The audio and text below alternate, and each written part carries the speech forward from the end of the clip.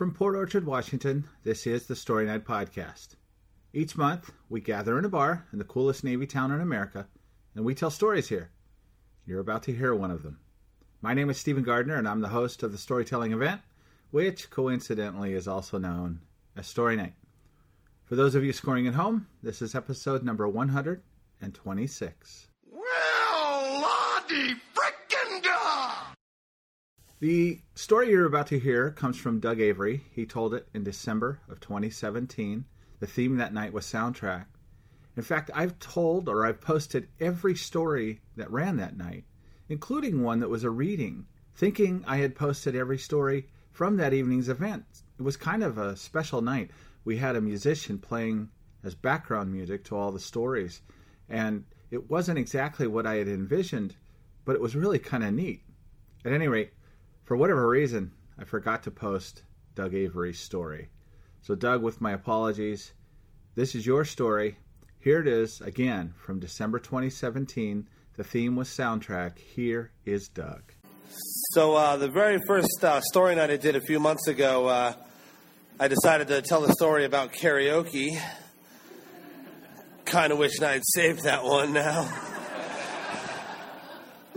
Oh, man. I wanted to start my story off with a little quiz just to kind of gauge the audience's music age, just to see where we're at, because I'm getting up there, but I'm still kind of young. So you guys can shout out the answer to any of these at any time. And if I get one answer on all of these, I'm going to be so pumped. So first one, where would I go to find my thrill? Boom. Yeah.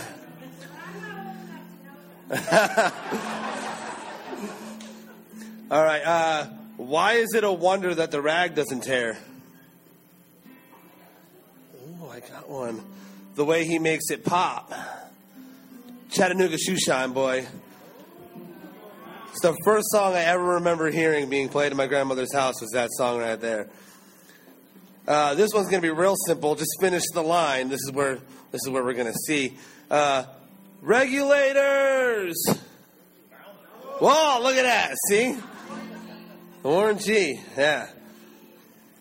So we can begin right there. So this was going to be a story about my favorite concert that I've ever been to. The hat's kind of foreshadowing. So this is what happened. When I was 20 years old, I would say 2 years ago. It'd be more believable than his 2 years ago. I was working for a vending company at a ballpark. And they came to us and they were like, hey, you know what? We need a little extra help at this concert up the road. Do you guys want to help out? And I was like, sure, I need the money. So we went to it. I had no idea what the concert was. I get there, my 20-year-old self. And it's the Up in Smoke tour.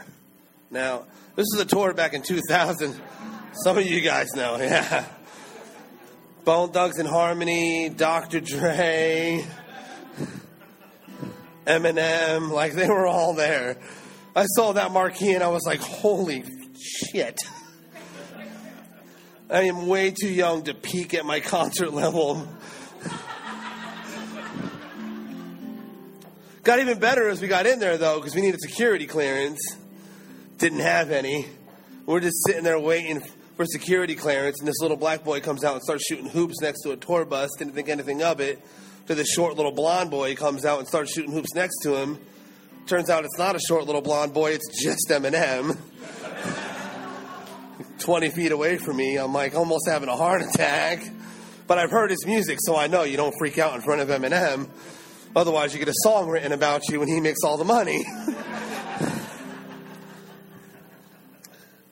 I worked about a half an hour of that concert. That was all they needed us for. The owner of the venue says, just go enjoy the rest of the concert. I was like, really? It's like, yeah, just wherever you want to go. It's like, man, this is the best concert I've ever been to. I'm 20 years old. I can never, ever top this. But here's the thing. I grew up listening to a lot of music, a lot of different styles. Country music was what I was raised on, though. My mom and my dad, country music through and through. I got bullied a lot in school for that because, who listens to country music anymore? It's like, I can fix this. I can start listening to cool music. Let me start listening to rap. So that's when I discovered Warren G. I was like, this guy's pretty cool. I was still too nerdy for that, though, because they had all moved on to, like, Bone Thugs and Harmony and Tupac and stuff. But I appreciated it because it opened up like, it opened up an appreciation for me for all kinds of music. Like, even nowadays, my kids laugh at me because I sing the Power Rangers theme song over and over and over again, but it's catchy. Here's the thing, though. My favorite musician ever, Garth Brooks. Hands down. I'd never seen him in concert, ever. I always wanted to. I was living in Connecticut, stone's throw away from that Central Park concert he put on all those years ago. And it was, I mean, I could have been there. It was like an earthquake in Connecticut with all those screaming fans there. Always wanted to go. A couple months ago, I hear this advertisement on the radio. Garth Brooks is coming to Tacoma. My heart starts beating. I'm like, I got to get to Garth Brooks. I can't do that. I'm on a Subway salary. This is going to be hard. But, you know, I got somebody in my life who I mentioned I needed to go see Garth Brooks with, and she loves me so much that she got online, waited on Ticketmaster, and bought me a ticket to go see this concert, even though she couldn't attend it with me. And I was already, like, as forever grateful for being able to go see Garth Brooks. I thought this is the greatest thing in the world. So to end this story, this would have been my letter to Garth Brooks had it not been too chicken shit to send it. So it's just, Dear Garth. So, Dear Garth, you don't know this, but 5 years ago when I was living in Connecticut, you helped set me up to see you in Tacoma, Washington. I've always been a big fan of yours. Your music has always inspired me. Everything from the dance to the river, standing outside the fire, these are all songs I grew up on. These are all like religion to me, especially Standing Outside the Fire. When he published that song, I felt I could do anything. This was at a time when I was being bullied for, you know, being good in school, for listening to the wrong kind of music, you know, for looking the way I do. But Garth comes along and he publishes this song about being able to do anything you want to do. And I was like, God damn, this man's amazing. Absolutely amazing.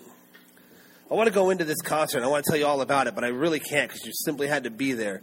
But the driving thing for me was we get there, and he comes out on stage, and he goes, hey, guess what, guys? We're filming this concert for my anniversary DVD that we're selling. I was like, oh, my God. I'm going to be on a Garth DVD? Give me a Hollywood star now. But here's the thing.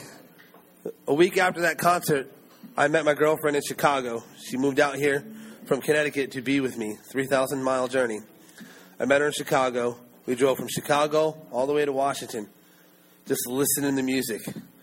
Really not much to do when you're driving through South Dakota and Montana, but music's all you need.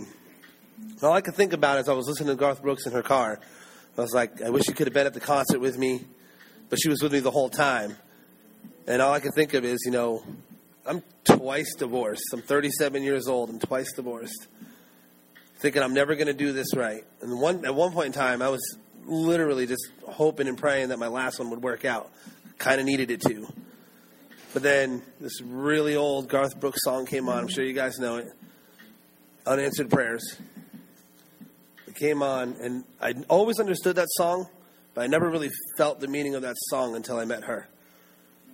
Because I sat there wishing that all of my past relationships would work out, only to be in one right now that I hope never, ever ends. So seeing that concert a couple of months ago, and now living out here, taking that, you know, almost 3,000-mile journey with her, I'm 37 years old. I don't need another better concert. That car ride was the best one ever. That's all I got, guys.